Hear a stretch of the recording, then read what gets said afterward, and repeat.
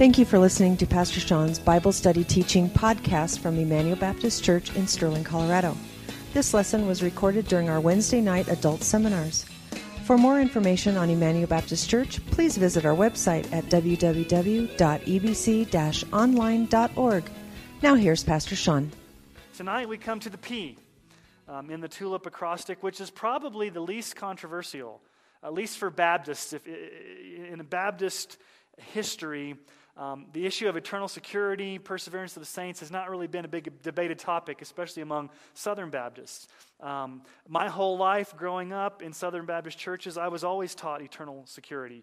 You may have heard it called once saved, always saved, or eternal security. And so, at least for me growing up, it's never been an issue I've struggled with. And so, this may be a little bit more familiar ground because at least if you're from more of a Baptistic background, the perseverance of the saints is kind of who we are.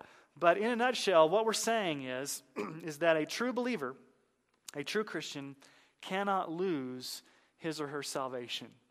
Okay? And so there's two sides to the same coin. Okay? I want you to think of it with two sides of the same coin. One side is eternal security. The other side is perseverance of the saints. Okay, they're one and the same, but they're a little bit different. There's a little bit of different nuance between them. You really can't have one without the other. And so let me give you a definition of this doctrine. I have it there on your sheet. And then we're just going to dive into the scriptures tonight and look at some of these things. But I thought it would be helpful just to kind of give you a definition and then look at the scriptures. And so here's a definition. This is Sean Cole's definition, I guess, for lack of a better term. Those whom God the Father has elected, and those for whom Jesus the Son has died, and those for whom the Spirit has given the new birth, can neither totally nor finally lose their salvation, but shall certainly persevere to the end and be eternally saved. This doctrine does not mean that everyone who at one time professes faith will endure to the end, but only true believers who are possessors of faith.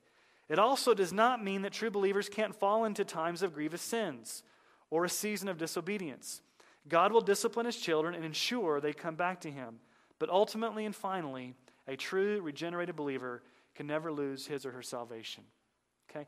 Do you notice the difference between a professor of faith and a possessor of faith? It's kind of a play on words there. You may have met somebody who, quote unquote, accepted Christ. They maybe went forward in an altar call. It looked like, from all intents and purposes, they had become a Christian.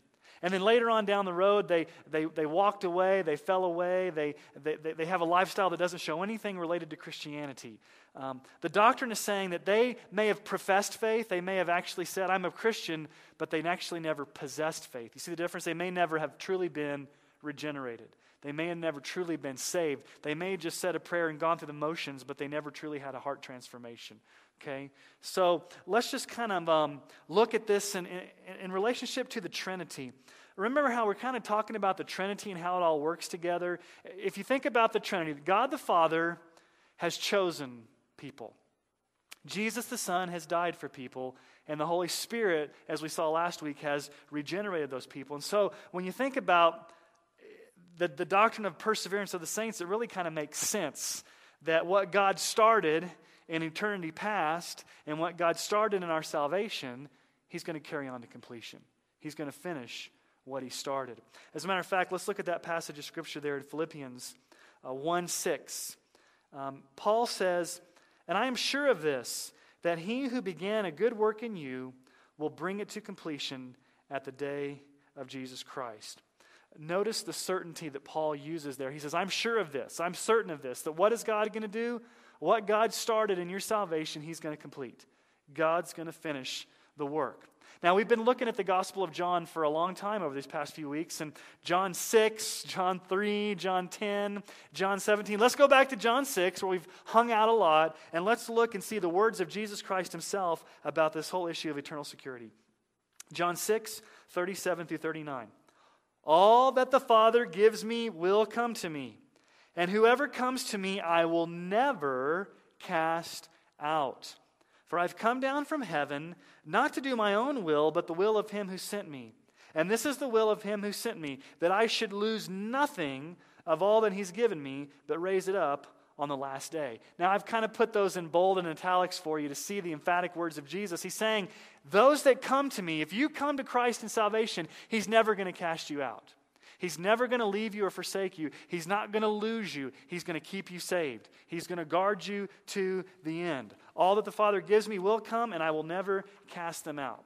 Now, let me tell you how those that lean towards Arminianism deal with this whole doctrine, okay? Because when you look at the 5 points of the doctrines of grace and you look at the 5 points of Arminianism, when we get to this last point, Arminians do believe you can lose your salvation, okay? They believe that you can lose your salvation. Now, here's what they say, okay? They say that Jesus doesn't lose us because of these passages that talk about Jesus holding us. What they will say is that we choose to walk away. It's our choice. We choose to walk away, and because God values our free will so much, He's not going to stop us. If we choose to cast, Jesus will never cast us out, but if we choose to cast ourselves out, if we choose to walk away, Jesus is going to let us because He values our will. Okay, so they'll look at those passages that talk about Jesus being sovereign, but they'll say that we are the ultimate determiner to walk away from that. We can choose to walk away from our salvation. Okay, so what I want us to do tonight is I want us to look at two sides of this coin. Eternal security being one side. Okay, here's eternal security. Eternal security is that you are secure in your salvation. You will never lose your salvation. You are eternally secure. The flip side of that coin is perseverance of the saints. We have a responsibility to endure to the end. And they work hand in hand. And so I'm going to explain to you how those work. So let's just look at the Scriptures. We're just going to look at Scripture tonight. That's all we're going to do. Not going to be so much philosophical as much as just Scripture. What do the Scriptures teach about eternal security? Well, let's go to John chapter 10. Let's just listen to the words of Jesus. And this is probably, I'm going to give you right off from the beginning here the two most emphatic statements in the Bible on eternal security. Okay, one is Jesus. You've probably heard this many, many times. John 10, 27 through 30. Jesus says, "My sheep hear my voice, and I know them and they follow me. I give them eternal life, and they will never perish, and no one will snatch them out of my hand. My Father who has given them to me is greater than all, and no one is able to snatch them out of the Father's hands. I and the Father are one." Now, in the Greek language, in the original language there, when Jesus says they will never perish, that word never, it's in what we call a double negative. Okay, so it's a really, really strong way in the Greek language for Jesus to say they will never, no, not ever, ever perish. It's the strongest way you can say it in the Greek language, that we will never perish. We will never die. No one will be able to snatch us out of the Father's hand. Now, why? Why are we secure in the grip of Jesus? Well, let's look here. First of all, Jesus gives them eternal life as a gift. What does Jesus say? I give them eternal life. If Jesus gives you a gift of eternal life, is He an Indian giver? Is He going to take it back and say, I gave you the gift, but I'm going to take it back? I give them eternal life. So that's reason number one. Reason number two is, He says, the Father is greater than all. So the Father is even greater than your own sin that would cause you to somehow stumble beyond His grasp. The Father is greater. No one is able to snatch you out of the Father's hand. The devil can't come along and cause you to lose your salvation. No one can, because the Father is greater. And then Jesus makes a statement there. He says, I and the Father are one. There's the unity of the Father and the Son. Do you notice whose hands we're in? Not whose hand, but whose hands. What does Jesus say there? No one can snatch them out of my hand. No one can snatch them out of the Father's hand. So you almost have a double grip. We're in Jesus' hand, we're in the Father's hand, and because Jesus and the Father are one, we're in almost like the double grip of God the Father and Jesus the Son. Okay? We could probably just stop there, okay? And just say, okay, that settles it. Jesus says, no one can snatch us out of His hand. We'll never perish. We are in God's grip forever. But let's just go on and look at this passage in Romans 8. This is probably, for a lot of us, a really encouraging passage of Scripture. Let's just get real practical here. When you're discouraged, when you're doubting your salvation, when you're feeling a little bit maybe down or depressed, and life is coming at you, things aren't going your way, what does Romans 8:35 through 39 tell us? Let's read the words of Paul. Who shall separate us from the love of Christ? Shall tribulation, or distress, or persecution, or famine, or nakedness, or danger, or sword? As it is written, for your sake we're being killed all the day long. We are regarded as sheep to be slaughtered. No, in all these things we are more than conquerors through him who loved us. For I am sure that neither death, nor life, nor angels, nor rulers, nor things present, nor things to come, nor powers, nor height, nor depth, nor anything else in all creation will be able to separate us from the love of God in Christ Jesus our Lord. Notice Paul's wording there that he said back in Philippians 1:6. He says, no, I'm sure of this. I've got the confident assurance that there's nothing in all creation that can separate us from the love of God. Now, some that may believe you can lose your salvation, they may say, well, Jesus or Paul didn't say me. I can choose to separate myself from God's love and walk away from my salvation. What does Paul say there? I mean, he goes to great lengths to give us this long list, and he kind of comes in and says, nothing else in all of creation. So are you a part of creation? Is a human being part of creation? Paul is really saying in a very emphatic way, there's nothing in this world. There's height nor depth, angels, demons. Nothing in all of creation can separate us from the love of God. If you're a true Christian, you are eternally secure. Nothing can separate you from God's love. That's a great encouragement. I don't know about you guys. That's a great encouragement to me. To know that you're solid in Jesus' grip, no one can snatch us out of his hand, and that nothing can separate us from the love of Christ. Now, Ephesians 1:13 and 14. And I'm not going to talk about this because this is my sermon this Sunday, so you're just going to have to wait. But I'll read the passage and give you a little taste. In him, you also, when you heard the word of truth, the gospel of your salvation, and believed in him, were sealed with the promised Holy Spirit, who is the guarantee of our inheritance until we acquire possession of it to the praise of his glory. So you're just going to have to wait on that one, okay, on Sunday. Colossians. Let's look at Colossians chapter 3 through 4. This is a very interesting terminology that Paul uses here to talk about our salvation. He says, for you have died, and your life is what? Hidden with Christ. When Christ, who is your life, appears, then you also will appear with him in glory. Paul says here, your life has died. Okay, we talked a little bit about that last week. When you become a Christian, your old self dies and you become a new self. You're a new creation. But how does he describe our position right now? We are what? Hidden with Christ. Now, that word hidden, and I've talked a lot about Greek over the past few weeks, it's in the perfect tense. And I'm going to talk a lot about the perfect tense tonight because most of these eternal security passages have the perfect tense. What's the perfect tense? An action came to a completion in the past, but it has continuing, ongoing results that stand completed in the present. Okay? There's simple past tense action. I went to the store. That's not what the perfect tense is. The perfect tense is, my life was hidden with Christ when I became a Christian, but I continue to be hidden with Christ, and I will always be hidden with Christ. It's a perfected type of action. It makes a whole lot more sense, and it makes the meaning of the words a lot stronger when the perfect tense is used in the Greek language. It shows that it wasn't just a one-time thing. It's something that happened to you, but it's continuing to happen to you. Does that make sense? It's a perfected action. And that's what that word hidden there is. We were hidden with Christ at our salvation, but we continue to be hidden, which means we're protected, we're guarded. Okay, 1 Peter chapter 1, 3 through 5. Blessed be the God and Father of our Lord Jesus Christ. According to his great mercy, he's caused us to be born again, that's a little bit of last week's, to a living hope through the resurrection of Jesus Christ from the dead. So what does he cause us to be born again to? Verse 4, to an inheritance. Okay, how does Peter describe the inheritance? He gives three definitions. Imperishable, which means what? It can't be corrupted. It can't die. Undefiled, it's not going to be spoiled. And unfading, it's never going to go away. So our inheritance is permanent. And he says it's kept in heaven for you, who by God's power are being guarded through faith for a salvation ready to be revealed in the last time.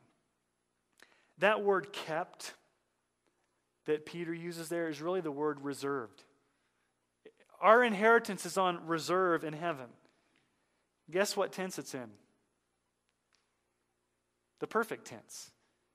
Which means that inheritance is always going to be there. It's on permanent reserve in heaven for us. It's a lasting, permanent inheritance. It's there for us. It's not like we're going to walk up to the gates of heaven, check in at the hotel, if you will, and God's going to say, I lost your reservation, I'm sorry.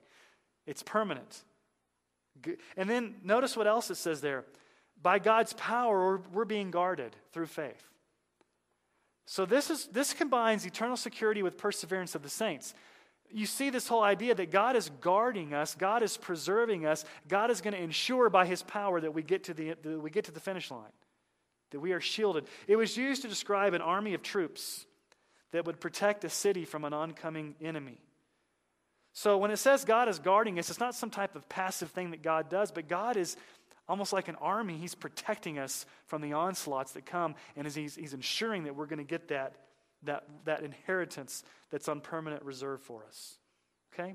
So those are scriptures that teach eternal security. That once we are saved, we are always saved, and we cannot lose our salvation. And sometimes in Baptist life, we stop there. And that's halfway. The eternal security piece is a very important piece, but there's also the flip side of the coin, and that's perseverance. Okay?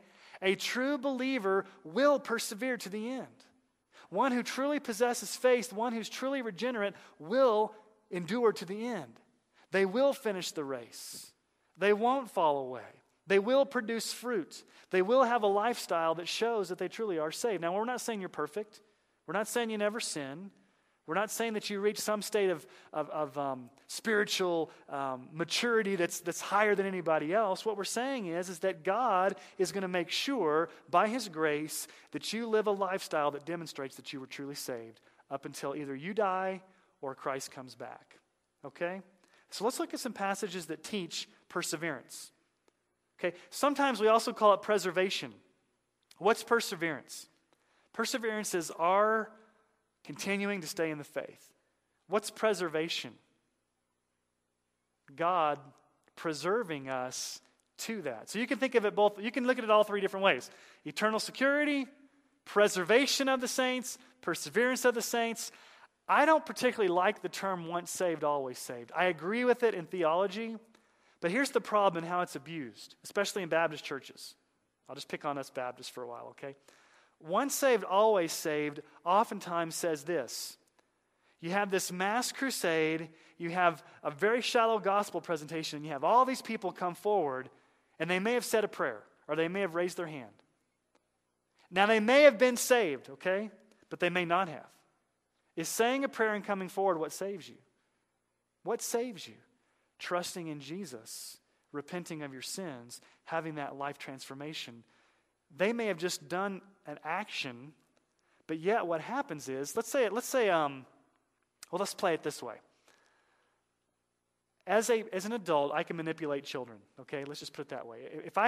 If I went into Team Kid right now and had all those 50 kids in front of me, I could probably talk a lot of them into a decision. 4 or 5-year-old kids, I could talk them into a decision. Because they want to please their pastor, and I can be real persuasive. Don't you want to go to heaven? Who wants to go to heaven? Well, everybody's going to raise their hand, right? Who wants to go to hell? I mean, who's going to raise their hand? Okay, everybody, all right, everybody wants to go to heaven, raise your hand. Okay, you're saved. You go to your mom and dad and you say, guess what? Johnny raised his hand and said, I want to go to heaven, so he's saved. Okay, Johnny starts to grow up, and when he's 12, 13, 14, he's acting like he doesn't want anything to do with God. He's living a rebellious lifestyle. He's showing no fruit. He's showing no evidence of salvation, and the parents come to you and say, I'm worried about Johnny. He's not living like a Christian. And then you ask the parents, well, is he a Christian? Well, yeah, obviously he's a Christian. He raised his hand to ask Jesus into his heart and go to heaven when he was 5. Once saved, always saved, right? Don't question your salvation. You see what I'm saying? He may have been saved, but he may not have been. So we need to be careful when we use the word once saved, always saved. That's half of it. A true believer will demonstrate fruit. A true believer will show evidence of salvation. Now, we need to be real careful. We'll talk about this later. You can't judge a person's salvation. We don't want to be so much fruit inspectors that we're judgmental. We need to be real careful. We need to be real sensitive, especially when parents come and they're legitimately concerned about their child. We need to have some care about how you deal with stuff like that. But we're saying that a true, regenerated, authentic, born-again believer will be eternally secure, and they will demonstrate a lifestyle to the end that shows that they're truly a Christian. Does that make sense? All right, let's look at some of these scriptures. Jesus says in Mark 13:13, and by the way, it's important, going back to the children thing, it's important that in our evangelism, we're very clear about what the gospel is. That we don't so water down. Now, we want to be relational to children and to youth, but we don't want to water it down so much that we don't clearly communicate what the gospel is. You understand what I'm saying? We just need to be real clear that we are clear on what the gospel is. Okay, Mark, enough of the preaching. Let's get back to the teaching here. Mark 13:13. Jesus says, and this is great encouragement from Jesus, you'll be hated by all for my name's sake. Thanks, Jesus. I appreciate that word. You'll be hated by all for my name's sake, but the one who endures to the end will be saved. Notice Jesus says you have to endure to the end to be saved. If you don't endure, you won't be saved. Now, the Arminian says it's up to you to endure. If you don't endure, you can lose your salvation.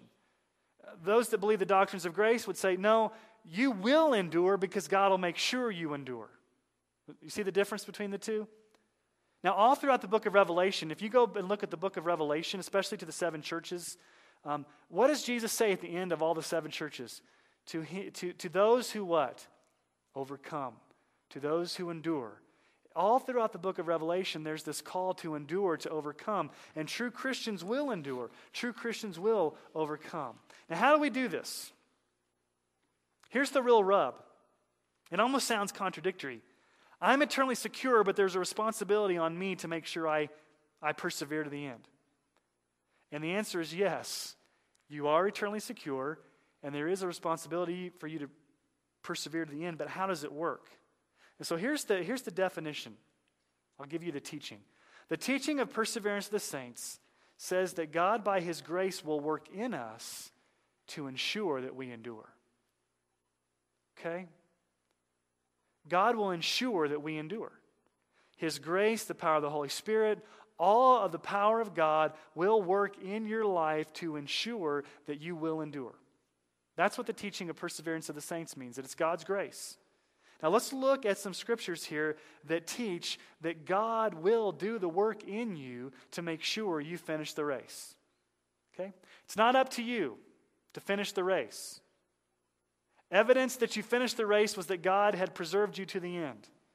It's only by God's grace that you do that. This is not in your book. This is not on your sheet, but open your Bibles real quick. This scripture just came to my mind. 1 Corinthians 15. You see kind of both of these in Paul's life. It almost sounds like Paul's contradicting himself. But he's not, because it's scripture and it's inspired by the Holy Spirit. But you kind of see this tension between our allow me to use the word effort. Maybe I should use this word. Our pursuit of holiness, our persevering in God's grace. 1 Corinthians 15:10. 1 Corinthians 15:10. Paul says this. But by the grace of God, I am what I am.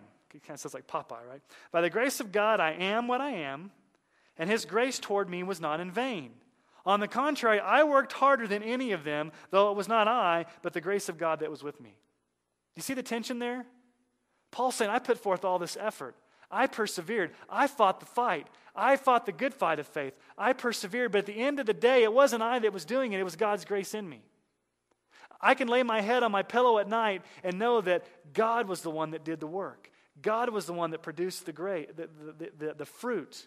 And when Paul, at the end of 2 Timothy, when he's dying, he says, I'm being poured out like a drink offering, Paul could end his life knowing that I did a lot for the gospel. I worked hard, not to earn my salvation, but the reason I did it was because God's grace was in me. And I give all the glory to God. Okay? All right, let's go back to your sheet here. And let's look at some of these passages of Scripture that teach that God in His grace will ensure that we endure. Okay? 1 Corinthians 1, 7 through 9. Our Lord Jesus Christ, who will what? Sustain you to the end, guiltless in the day of our Lord Jesus Christ. God is faithful, by whom you were called into the fellowship of his Son, Jesus Christ our Lord. Now, what are the promises you see there? God will do what? He will sustain you to the end. Why? Because God is faithful. He who began a good work in you will carry it on to completion. God will sustain you. God will ensure that you get to the finish line. God is faithful to make sure that true believers will be eternally secure. He will sustain you to the end. It's God that does it. You don't sustain yourself to the end. God sustains you to the end. And on that day, he's going to present you guiltless in the day of our Lord Jesus Christ. You will be accepted and fit for heaven because God has done the work to ensure that you get to the finish line. Okay? 1 Corinthians, actually it was there. I put it in there. 1 Corinthians 15:10. Maybe this came to me in my mind, but there it is again. But by the grace of God, I am what I am, and his grace toward me was not in vain. On the contrary, I worked harder than on any of them, though it was not I, but the grace of God that was in me. We just talked about that. Okay, 1 Thessalonians 5:23 through 24. Now may the God of peace himself sanctify you completely, and may your whole spirit and soul and body be kept blameless when, at the coming of our Lord Jesus Christ, he who calls you is faithful. He will surely do it. Okay, God is faithful. What's he surely going to do? He will surely do it. What's the it that God's going to do? Keep you blameless on the day of Lord Jesus Christ. It's another way of saying God's going to sustain you to the end. God's going to make sure you get to the finish line. God's going to make sure that you reach your final destination. He's faithful to make sure that you do that. His grace is going to work in you to enable you to do that. And then finally in Jude verses 24 and 25. Now to him who is able to keep you from stumbling and to present you blameless before the presence of his glory with great joy, to the only God, our Savior, through Jesus Christ our Lord, be glory, majesty, dominion, and authority before all time, now and forever. Amen. And this speaks of God's power again. God is able. Able to do what? Powerful to do what? Keep you from stumbling. Stumbling what? Stumbling so far that you would somehow lose your salvation. God's going to keep you from losing your salvation. And what's he going to do again? He's going to present you blameless on that day.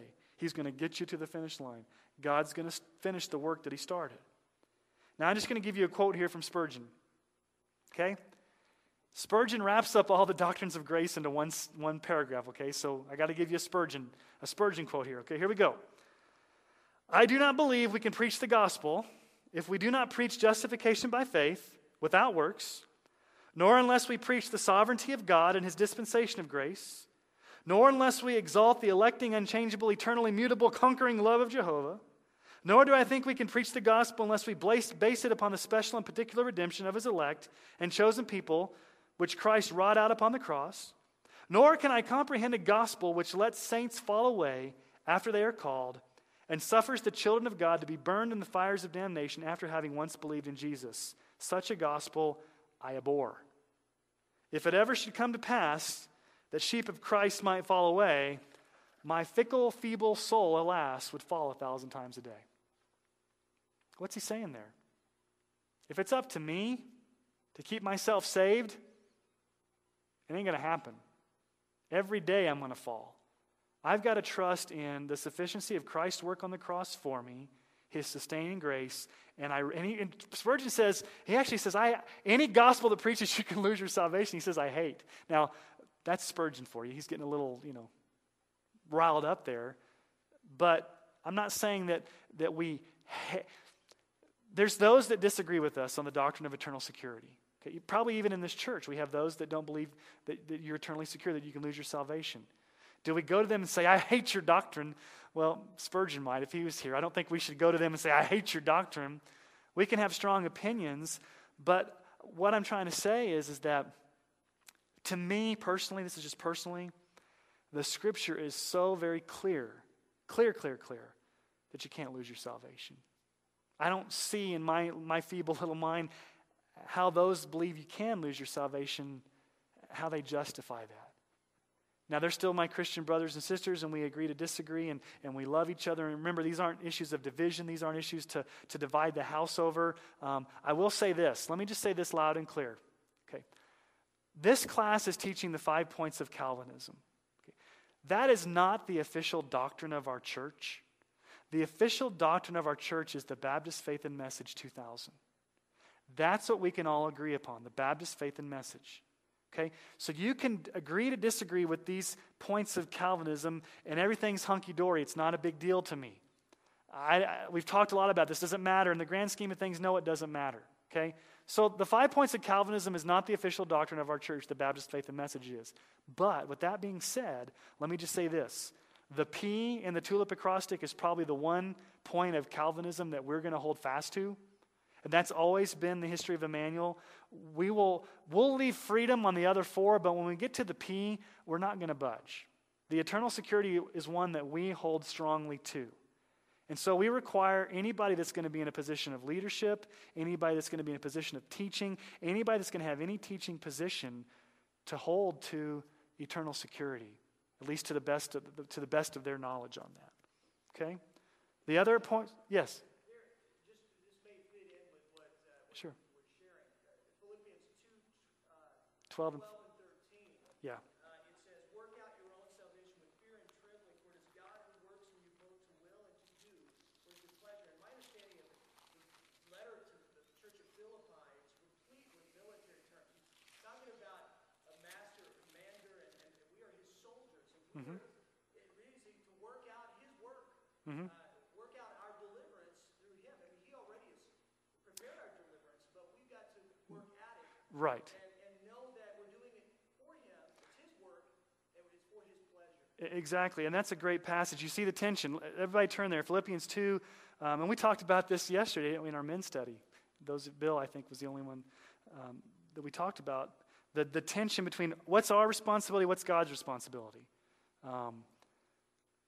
You see both there. In Philippians 2:12, 12 is our responsibility, 13 is God's responsibility, and you see how they work together. Okay? Philippians 2:12. Therefore, my beloved, as you've always obeyed, so now, not only as in my presence, but much more in my absence, work out your own salvation with fear and trembling. Now notice he doesn't say work for. This is not a works-based salvation. It's working out, living out the salvation you've already received. Does that make sense? You're working it out. And the sense is, like a military soldier in battle who's doing the business of his country. Right. We are doing his business. Right. We're obeying the commands of our commanding officer. But then look at verse 13. Who's the one that does the work in us? For it is God who works in you, both to will and to work for his good pleasure. So at the end of the day, you're doing the work, but who's doing the work? I mean, that's the paradox. You're doing the work, but at the end of the day, God's doing the work. God's the one that's his grace is at work in you. So good word, Kemp. Okay. There's also another issue. I was growing up always told, once saved, always saved, never question your salvation. Never doubt your salvation. And I'm not going to ask you to raise your hands, but probably there comes times in our life when we've doubted our salvation. And I don't think that's necessarily a bad thing. As a matter of fact, let's look at 2 passages of Scripture that tell us to do something. Now, we don't want to be overly introspective and so, scared and frightened. It's a good thing, but we have the responsibility to examine ourselves. And we see 2 passages of Scripture where Paul and Peter both tell us to examine ourselves. Because there are a lot of false professions out there. In my years of pastoral ministry, I have seen people that were false converts, if you will. They made a profession of faith, but they never possessed faith. And if I come across a person, I can't tell you how many times I've had somebody in my office that, casually associated with our church, they come in for some counseling. I begin to ask them about their salvation. I listen to their lifestyle. Well, I'm doing drugs. I'm drinking. I'm living with my boyfriend. I'm living with my girlfriend. I've got a gambling problem. I mean, I'm being real extreme here. I've got all these issues. And then I said, well, tell me about your relationship with Jesus. Well, I asked Jesus into my heart when I was 5. Okay. But are you saved? Oh, yeah. So are they saved? Are they not saved? I don't know. But I have had a lot of people that come in that quote unquote ask Jesus into their heart, but when you press them for, are you believing in Jesus now? Have you repented of your sins? Have you experienced that life transformation? They give the deer in the headlight look to you. They don't understand. So let's look at these passages of Scripture about examining yourselves. 2 Corinthians 13:5. Examine yourselves Okay, there's the word right there. To see whether you are in the faith. Test yourselves, or do you not realize this about yourselves, that Jesus Christ is in you, unless indeed you fail to meet the test? What are the tests? I would encourage you to go back to the book of 1 John. 1 John gives you a lot of tests that you can look at in your life to say, do I consistently display these things in my life? Not perfection, okay? He's not saying examine yourself to see if you're perfect. It's just as a Christian, we should be having fruit in our life. What are some of those fruits? Well, do you love God's word? Do you pray? Do you love God's people? Do you want to be in the house of worship? Do you want to be around God's people? Are you growing in your faith? Are you repenting of sin? Do you have a passion for Jesus? Just simple things like that. Do you have those desires in your heart?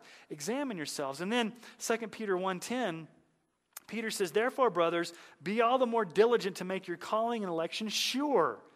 For if you practice these qualities, you will never fail or never fall. He's saying make your calling and election sure. Make sure you're a Christian. How do you do that? Well, you don't make yourself a Christian. You make sure you're a Christian. And I always tell people this, and we're going to talk about this in just a minute. How do you know you're a Christian? How do you know? Is it based upon feelings? You can't trust your feelings. It's based upon what God's word says about you.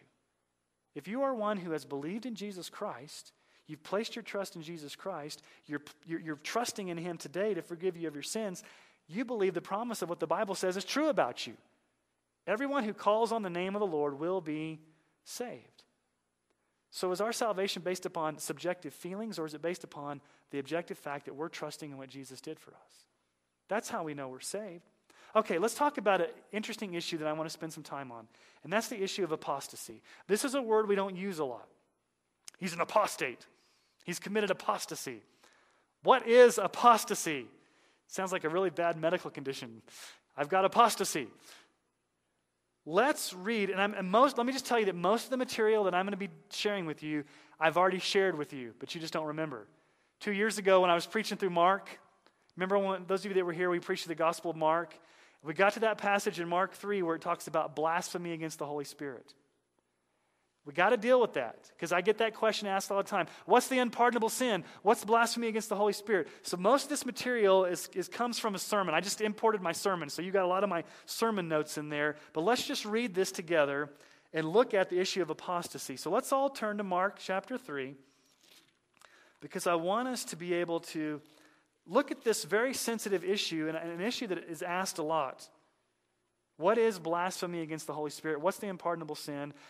And then I'm going to look at a passage in Hebrews that a lot of people go to that say, oh, there's a passage in Hebrews that teaches you can follow, that you can lose your salvation. So I'm going to try to tie all this together and help us to see what is going on here. So let's read Mark chapter 3, 22 through 30. And the scribes who came down from Jerusalem were saying, he's possessed by Beelzebul, and by the prince of demons he cast out the demons. And he called them to him and said to them in parables, how can Satan cast out Satan? If a kingdom is divided against itself, that kingdom cannot stand. And if a house is divided against itself, that house will not be able to stand. And if Satan has risen up against himself and is divided, he cannot stand, but is coming to an end. But no one can enter a strong man's house and plunder his goods unless he first binds the strong man. Then indeed he may plunder his house. Truly, I say to you, all sins will be forgiven the children of man, and whatever blasphemies they utter. But whoever blasphemes against the Holy Spirit never has forgiveness, but is guilty of an eternal sin. For they had said he has an unclean spirit. Okay, you've got a very emphatic statement from Jesus saying there's one sin that will never be forgiven. It's eternal sin. It's blasphemy against the Holy Spirit. Okay, these scribes and Pharisees are coming down from Jerusalem to interrogate Jesus. And they give two charges against Jesus. Number one, they say, Jesus is possessed by a demon. And number two, they're saying he's not only possessed by a demon, but he's casting out demons. He's a magician. He's a sorcerer. He's casting out people in the name of Beelzebul, which means Lord of the Flies. And Jesus gives a very logical argument. He's like, okay, if I'm Satan and possessed by Satan, why would I be going casting demons out of people? It doesn't make sense. A house is divided against itself. Why would Satan go work against himself? If I'm truly of Satan, why would I go against Satan's powers and deliver people from demon possession? It doesn't make sense. I've bound the strong man. Satan is the strong man. I've come and I've bound him. Now, and then he says, all sins will be forgiven the children of man. And whatever blasphemies they utter, but whoever blasphemes against the Holy Spirit never has forgiveness. So it brings up a question that I will attempt to answer. You may be asking the question, I've had people come into my office and ask this, I think I may have committed the unforgivable sin. I think I may have blasphemed the Holy Spirit. I think I may have sinned so bad that I've lost my salvation because I've committed the unpardonable sin. Can you help me figure that out? What exactly is the unforgivable sin? Well, first of all, let me give you some encouragement. First of all, God is a God of immense forgiveness. Okay? The most grievous sins that you can commit, God can forgive. Can God forgive murder? Yes, he forgave Paul. Can God forgive homosexuality? Yes. Can God forgive a woman that commits an abortion? Yes. God can forgive the greatest of sins. The most grievous of sins, God can forgive. Psalm 86:5. For you, O Lord, are good and forgiving, abounding in steadfast love, who all who call upon you. Psalm 103, 2-3. Bless the Lord, O my soul, and forget not all his benefits, who forgives all your iniquity, who heals all your diseases. 1 John 1:9, if we confess our sins, he's faithful and just to forgive us our sins and to cleanse us from all unrighteousness. So let's establish from the very beginning, God is a forgiving God. He can forgive all of your sins. As we talked about Sunday, the blood of Christ forgives us of all our sins. But let me ask you a second question. Is that forgiveness automatic? How do we receive that forgiveness? Through repenting of our sins and confessing them. Okay, what have we been talking about all along? If you're dead in Christ and you're separated from Christ, you have to be born again. And as we looked at last week, God comes and gives you the gift of the new birth. Once you're born again, you repent of your sins. You trust in Jesus Christ, and then when you call out to Jesus, when you trust in Jesus, when you ask Jesus to forgive you, what happens? He forgives you. So that forgiveness comes when we call upon the name of the Lord, when we ask for that forgiveness, okay? And so once we ask for that forgiveness, once we trust in Jesus, we receive that forgiveness. We're justified. We're declared not guilty, okay? So God is a forgiving God. He says, I will forgive all sins. And he even says in that passage, I will forgive all blasphemies they utter. So secondly, blasphemy or speaking evil against God or rejecting Christ is still forgivable. Think about it this way. If it was not forgivable, then none of us would be Christians. Because isn't there a time in your life, maybe if you were saved as a child you didn't this, but maybe as an adult, was there ever a time when you maybe blasphemed God? Used God's name in vain as a cuss word? Said something negative about God? I mean, if that was true, then nobody would be a Christian, because I'm sure even in this room, some of you have used God's name in vain before you were saved, or you blasphemed God, or said some derogatory things about Christ. Okay? Think about Paul. Paul was a blasphemer. Look at 1 Timothy chapter 1, 13 and 14. What does Paul say about himself? What's Paul's personal testimony? Though formerly I was a blasphemer, persecutor, an insolent opponent, but I received mercy because I had acted ignorantly in unbelief, and the grace of our Lord overflowed for me with the faith and love that are in Christ Jesus. So Paul was a blasphemer, and he got saved, right? Paul was a murderer, and he got saved, right? So there were some really grievous sins that Paul was forgiven of. Let's think about David. What did David commit? Murder and adultery. If you can think of any of the 10 commandments, David committed them. Okay? But what does David say in Psalm 32, 1-2? Blessed is the one whose transgression is forgiven, whose sin is covered. Blessed is the man against whom the Lord counts no iniquity, and whom spirit there's no deceit. So David was forgiven of some grievous sins, right? Abraham lied twice. Noah got drunk.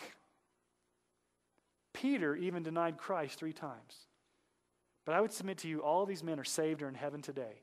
Having committed the most grievous of sins, they were forgiven. So, with that being said, what is the unforgivable sin?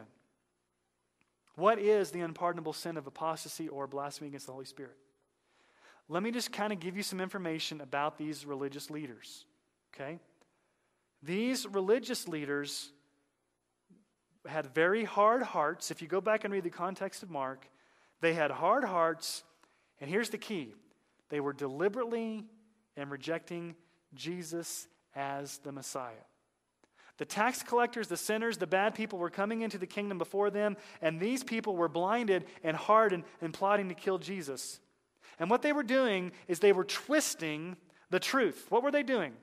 They were saying that the work of the Holy Spirit was actually the work of the devil. So here are some issues related to these religious leaders. Number one, they had a clear knowledge of who Christ is. They had a clear knowledge of the power of the Holy Spirit in him.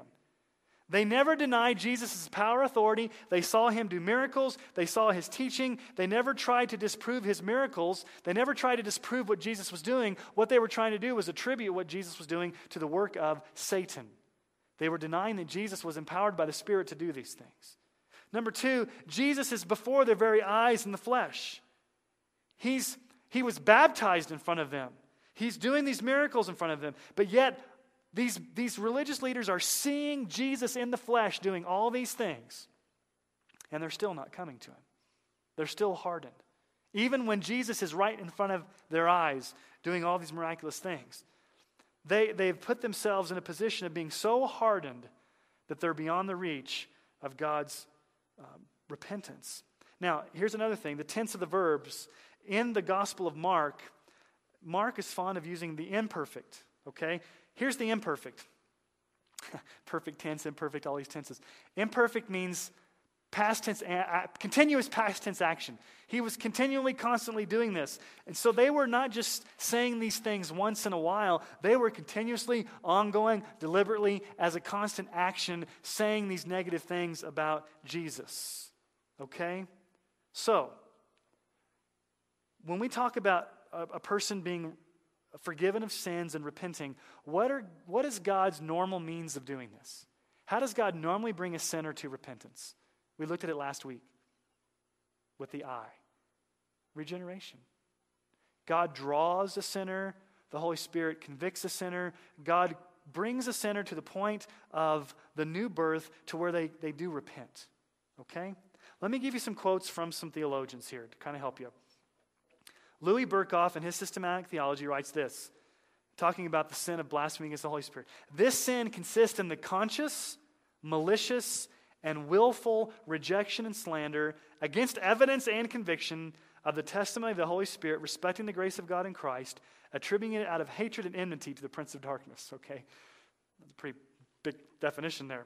Let's just see what a modern day person, John Piper, defines it. The unforgivable sin of blasphemy against the Holy Spirit is an act of resistance which belittles the Holy Spirit so grievously that he withdraws forever with his convicting power so that a person is never able to repent and thus be forgiven. He's saying it puts a person in a position where they will never be regenerated. And Bishop Ryle says this, it is a union of light in the head and hatred in the heart. Okay? So let me give you a definition of blasphemy against the Holy Spirit in the context of Mark. Okay? In Mark, we see religious leaders committing this. What is it? It's an intentional, willful, defiant rejection of the gospel. Not calmly, but with slanderous words that attribute the revelation of God to the devil. Okay. We're not talking about a person that commits murder. We're not talking about a person that commits adultery. We're talking about a person that's so hateful in their heart, so antagonistic, so combative that they've made a willful, deliberate, premeditated, foot-in-the-sand decision that I am going to blaspheme Christ and have nothing to do with him. I've gotten to the so much. You think about Pharaoh in the Old Testament. He hardened his heart to the point that he was beyond God's reach. Now, let me just give you a little caveat. Some scholars say that the blasphemy against the Holy Spirit cannot be committed today. And the reason why it cannot be committed today is because Jesus is not alive on the earth. They say that blasphemy against the Holy Spirit can only be committed when you are attributing Jesus' works on earth to the acts of Satan, and it was only confined to that time and place with those Pharisees and religious leaders, so it can't be committed today. It was only reserved for those that were present with Jesus in Jesus' day. Now, I understand that argument, and logically I can see that, but let me show you evidence from one other place in the Bible that says that I think this sin can be committed today. Whether you call it apostasy or blasphemy against the Holy Spirit, I'm really talking about the same thing. So, do you have a category in your mind for a person who had faith in Christ, got excited about Christ, maybe was really involved in the church for a while, and then later on they defiantly and blatantly and with hatred in their heart denied everything about Jesus? I'm thinking of one person in my mind right now that maybe a lot of you know. Some of our youth workers. Okay, I'm not going to mention names, but there may be, you got to have a category in your mind of somebody that maybe showed an excitement, maybe had a profession of faith, but now they're belligerent and antagonistic against anything related to the gospel. So how do we define these people? Are these people that lost their salvation? They were truly, legitimately saved, but then they lost it. Based upon all the evidence I just gave you from the Bible, can that be true? I would say it can't be true, just in my personal theology. So you got to have another category. You got to have a category in your mind for people that may have professed faith in Christ, got excited about Jesus, but now are belligerently and adamantly against Jesus. They've fallen away from the faith. Now, don't be scared by that terminology. They've fallen away from the faith. Doesn't mean they lost their salvation. They've fallen away. They've never been saved in the first place. Now, let's look at a passage of Scripture that I think teaches this clearly. Now, here's the issue. The passage of Scripture that I'm going to take you to is what most Arminians use as a proof that you can lose your salvation. Okay, so I'm going to use this as proof that it's not losing your salvation, but it's the sin of apostasy. Let's turn to Hebrews chapter 6. And while you're doing that, I'm going to tie my shoe so I don't trip over myself. Hebrews chapter 6. And I want you to hear I want you to pay attention to the language. Okay? Before we even go into this little portion of Bible study, I want you to pay attention to the language that the writer of Hebrews uses. Okay? Hebrews 6, 4 through 6. For it is impossible. Stop right there. What's the Greek word for impossible? Impossible. Okay, I'm just going to let you know.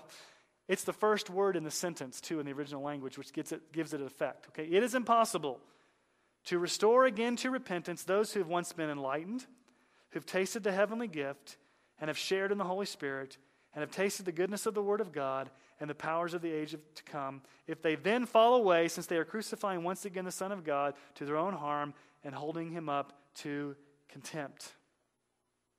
Basically, he's saying it's impossible for these that have fallen away to be brought to repentance. It's impossible. Same thing Jesus says, it's unforgivable. So, who can commit blasphemy against the Holy Spirit? Who can fall away? Can a genuine born-again believer do this? Absolutely not. If you are a true, regenerated, born-again believer, you cannot commit the blasphemy against the Holy Spirit, and you cannot fall away. Okay? Who then can commit this unpardonable sin? If Christians can't do it, then is it just any lost person can do this? Well, if any lost person can do this, and that means that nobody's going to get saved. Who can commit this sin? Let's look carefully at the text here, okay? Let me go and give you some information here, just in the grammar. From chapter 1 through chapter 6, verse 3, the writer has been using the first person. What's first person? I, we, us. Who's he talking about? Believers. He uses words like brothers, many sons, believers, children of Abraham, those who have faith. He's been using the first person, beloved. Okay, all of a sudden, it's not by mistake, I think it's purposeful. When he gets to verse 4 here in chapter 6, what does he switch to? Third person. For it is impossible to restore again to repentance those who have tasted, if they fall away. Third person, they those. So grammatically, he's making a distinction between two groups of people, us and them. The us would be Christians. The them would be this group that he's about to explain that can fall away. Who is this group that he's talking about? Who are these people? And here's where it gets kind of scary, okay? These are people who have been visible or external members of the church, okay? They've confessed Christ and they've enjoyed the benefits of being around God's people.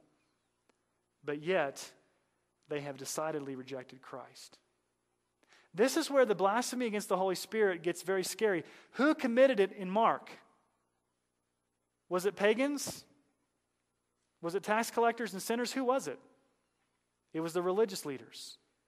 And as we see here in Hebrews, it's not the pagans in the deep, dark jungles of Africa that commit this sin. Apostasy, falling away, blasphemy against the Holy Spirit is not committed by pagans that don't know the truth. Okay? It's basically committed by religious people who've had close proximity to Jesus. They know the Bible. They've moved within Christian circles. They may have even gotten baptized. But here's the big difference. They were never, ever truly born again. They were fakes. They knew enough of Christianity. They knew enough of Christianese. They knew enough to be around God's people. But yet they decidedly and belligerently rejected it. Now let's see how this plays out in Hebrews. Because what a lot of people will say is, well, here's proof right here that you can lose your salvation. You can fall away. But my question is, we're looking at the same passage of Scripture. If you have an Arminian that says, okay, I'm looking at this passage of Scripture and I'm seeing people falling away. And we who believe the doctrines of grace or believe in eternal security, we look at this passage of Scripture and say, okay, we see people who are falling away. We both see the same thing. The question is, who are these people? The Arminian would say, these are true believers that really did have salvation, but they lost it. We would say, no, these are not true believers who never had salvation, but they faked it really good. Okay, and I'm going to show you that in the text to see if we can see it. And then I'm going to give you the parable of the soils to show it in another place. Okay? Look at the words here. There's 5 benefits that the writer of Hebrews uses here to explain those who've had the benefits of being around Christianity, but they were never truly saved. What's the first one? They've been enlightened. For it is impossible to restore to repentance those who've once been enlightened. Now that's a weird word to use, isn't it? Enlightened? What does that word mean? They have knowledge of something. They may even understand the facts of the gospel. They may even know the Bible pretty good. I want you to notice what words are not used in this passage of Scripture. What biblical theological words are not used in this passage of Scripture that normally talk about salvation? Do you see words like repentance, faith, justification, forgiveness, regeneration, adoption? Any of those words here? None of the words that are associated with salvation show up in this passage of Scripture. These people were close, but they weren't saved. It really means that they just had exposure to the gospel. They were enlightened to the gospel. They heard sermons. They may have even been in a Sunday school class. They knew what the Bible said. They were enlightened. Okay? Secondly, what's the second benefit? They tasted the heavenly gift. They tasted it. That's an interesting term. When you taste something, what do? A little taste. Like you go to the ice cream store and they give you the samples like Baskin Robbins. I want to give a little taste. When you're really hungry, do you want to just taste something? What do? You eat it and you ingest it and you fully digest it. Okay, what he's saying here is they were around faith, but it was never really faith. They had a taste here and there, but it was never really internalized. It was never really they never fully swallowed Jesus. They never were fully saved. They were never fully regenerated. They had just tasted. They'd just been around it. They were enlightened. Okay, thirdly, they were partakers in the Holy Spirit. The writer of Hebrews uses a very different word here to talk about the relationship with the Holy Spirit. He uses the word partakers. Nowhere else in the Bible does this word ever come close to talking about our relationship with the Holy Spirit. That particular Greek word. When we talk about the Holy Spirit, what words do we use? We're sealed with the Holy Spirit, as we'll see this Sunday. We're indwelt with the Holy Spirit. We're baptized by the Holy Spirit. The Holy Spirit comes and lives within us. That word, that Greek word, just means that we have an association. But as believers, we don't have an association with the Holy Spirit. We have Him in us. So it's kind of like you were close enough to regeneration, you're close enough to the Holy Spirit, but you didn't have Him. Okay, fourthly, they tasted, there's the same word again, the goodness of the Word of God. Okay, they've been under good teaching, good preaching. They tasted the Word of God. They heard it. Again, this sin is not reserved for the pagans in the deep, dark jungles of Africa. The sin of apostasy is for people that have been around church, been around the truth. And then fifthly, they tasted the power of the age to come. The age to come. If you go back in Hebrews chapter 2, verses 3 through 4, it talks about Jesus performing miracles. The same Greek word for miracles is the word here, powers to come. And so when you go back to that Mark passage, what was Jesus doing? He was performing miracles in the power of the Holy Spirit. And what were those religious leaders doing? They were attributing it to Satan. They tasted the powers of they saw the miracles of Jesus. And you may be even in a church where you're around miracles, you're around the spiritual activity of the church.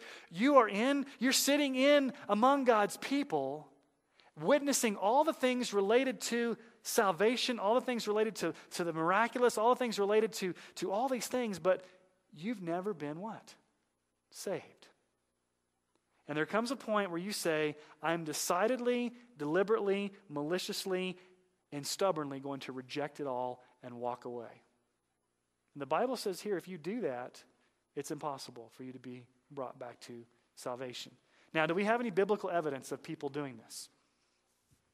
Let's just look here real quick. 2 Timothy 4:10. Demas. For Demas, in love with this present world, has deserted me and gone to Thessalonica. Crescens has gone to Galatia, Titus to Dalmatia. If you read earlier, Demas was a traveling companion of Paul. And all of a sudden, it says, he's deserted me. So Paul calls out somebody by name here who was an apostate. Demas. He's remembered in the Bible for deserting. Okay, was he really saved in the first place? Well, he proved it by what? Deserting. In chapter 8 of Acts, you have a magician by the name of Simon Magus. He was baptized by Philip, and later Peter got in his face and told him that he was wicked, that he was in the bonds of iniquity. Now, we really don't, when you read that, you really don't know if Simon Magus was lost or saved. All you know is that he went through a baptism, he made a profession of faith, and Peter got in his face and said, you're a wicked man. We really don't know, but you have an example there of somebody going through the motions of baptism and an apostle coming and getting in your face and saying, you're a wicked person. And we don't know the Bible doesn't give us the end of the story. The Bible doesn't say Simon Magus came and repented and was restored. We don't have that. And what about the greatest example, Judas? Okay, he's the greatest example of a person to commit apostasy. What did Judas do? Did Judas preach the gospel? You bet. He was sent out 2 by 2 with the apostles. He preached, he taught, he performed miracles, he cast out demons. He did all those. He was enlightened. He tasted the heavenly gift. He was around the miraculous. He was in the presence of Christ. But what did he do? He decidedly and deliberately rejected Jesus. Now let's look at the parable of the soils real quick. Mark chapter 4, 16 through 17. This is the second of the soils, but Jesus says, these are the ones sown on rocky ground, the ones who, when they hear the word, immediately receive it with joy. And they have no root in themselves, but endure for a while. Then when the tribulation or persecution arises on account of the word, immediately they fall away. So let's just talk about this. You've seen people that do this. They hear the word and they get excited. They make a profession of faith. They're all excited about the gospel. But what's the problem? There's no what? Root. Root meaning what? There's no real salvation. And if there's no root, what's going to happen? They will endure for a while, but then when all the persecution and pressure comes, what are they going to do?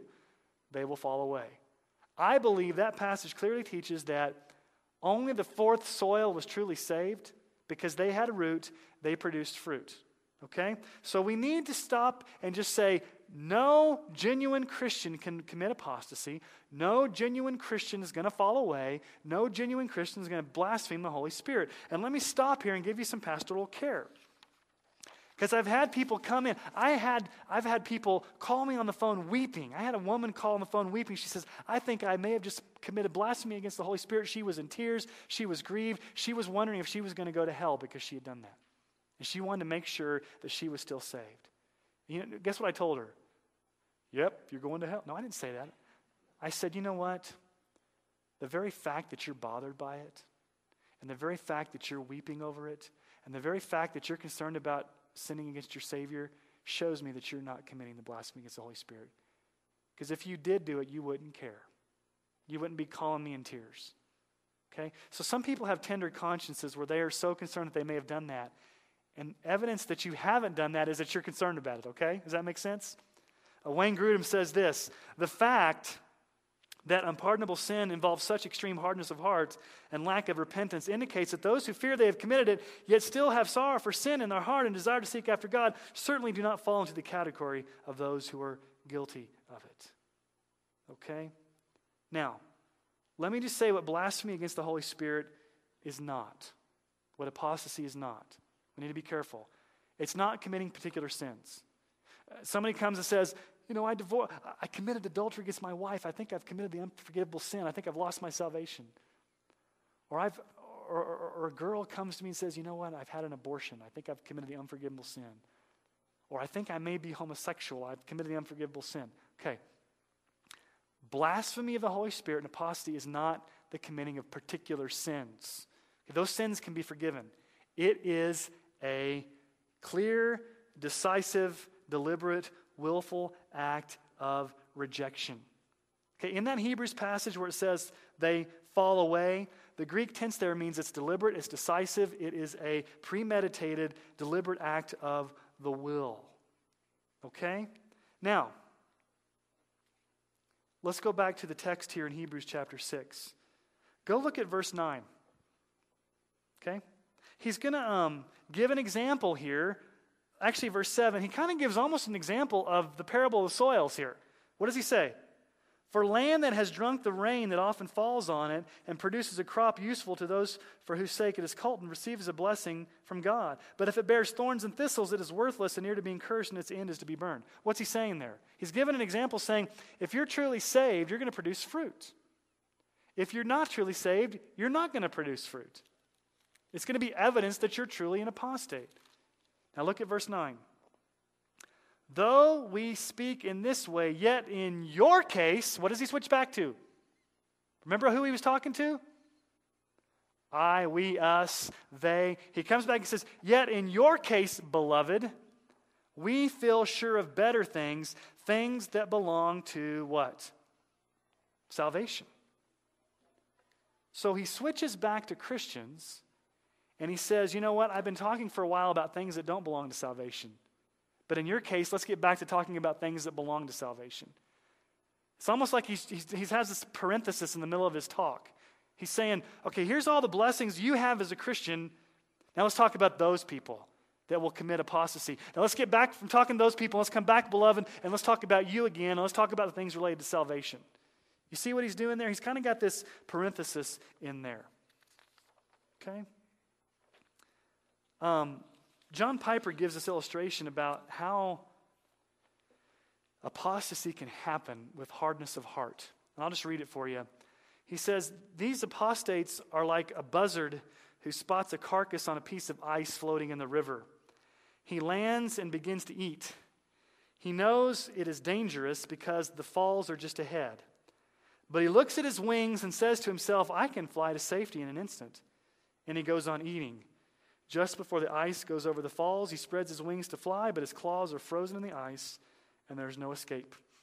Neither in this age nor in the age to come, the spirit of holiness has forsaken the arrogant sinner forever.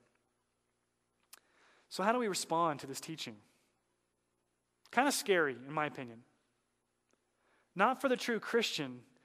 It doesn't scare me for the true Christian, but as a pastor, it scares me for a lot of people that may profess faith but not possess it. So let's talk about a couple of practical applications. Number one, we can never stand in judgment and pronounce a person an apostate. Okay, I can't stand and say, you're an apostate. The point is, we don't know the end of the story. God could be working behind the scenes. They could just be a sinner that's under a Christian under some severe discipline, and God's bringing them back. So we can never pronounce anybody apostate. It's not our job to pronounce somebody apostate. Number two, we can never judge somebody's salvation. We can't look at somebody's life and say, you're not saved. We can inspect the fruit, but even then, we've got to be careful. What I often tell people is, if you're unsure, treat them like they would be a lost person. How do you treat a lost person? With love and compassion, and you consistently preach the gospel to them. And you pray for God to do a work in their heart. You don't abandon them. You don't belittle them. You don't not be their friend. You just continue to love them and encourage them.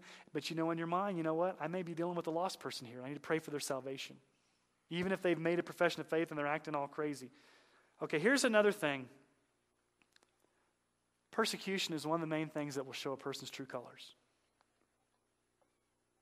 When push comes to shove, those that are truly saved will endure to the end.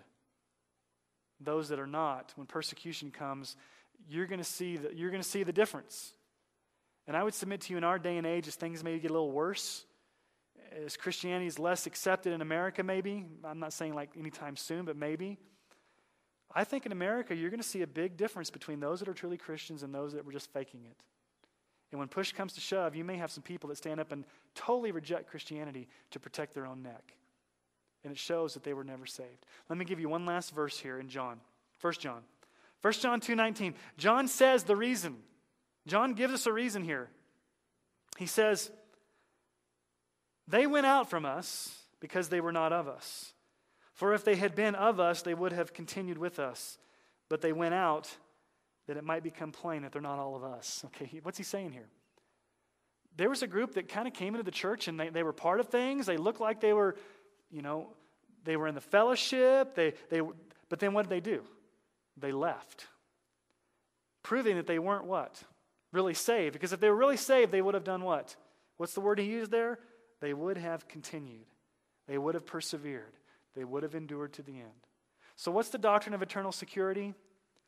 The one side of the coin is that God saves those finally. You can never lose your salvation. If you're truly a Christian, you can never lose it. The flip side is perseverance of the saints. God in His grace, the power of the Holy Spirit, works in you to sustain you to the end and make sure you finish the finish line. Can a person lose their salvation? No. Can there be apostates who fall away from the faith? Yes. Showing that they were never saved in the first place. Apostasy, blasphemy of the Holy Spirit, it's almost the same thing. Now, again, it comes back to the Trinity. I'll just close with this, and then we can maybe have some time for questions. The Father chose a people. Jesus died for a people.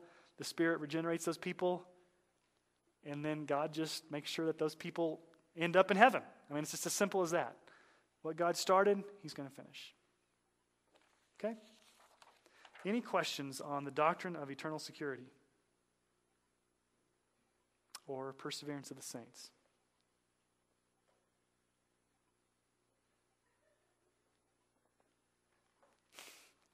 Or blasphemy against the Holy Spirit? Or apostasy? Yes, Brent.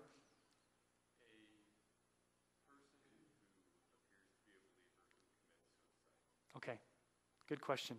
The question is, what about a person that commits suicide that appears to be a believer? Let me say right now that the Roman Catholic Church believes that suicide is an unforgivable sin. Okay. If that person is truly, let me just say this. Just because you're a Christian doesn't mean that you would not reach deep depths of despair to be suicidal. Okay?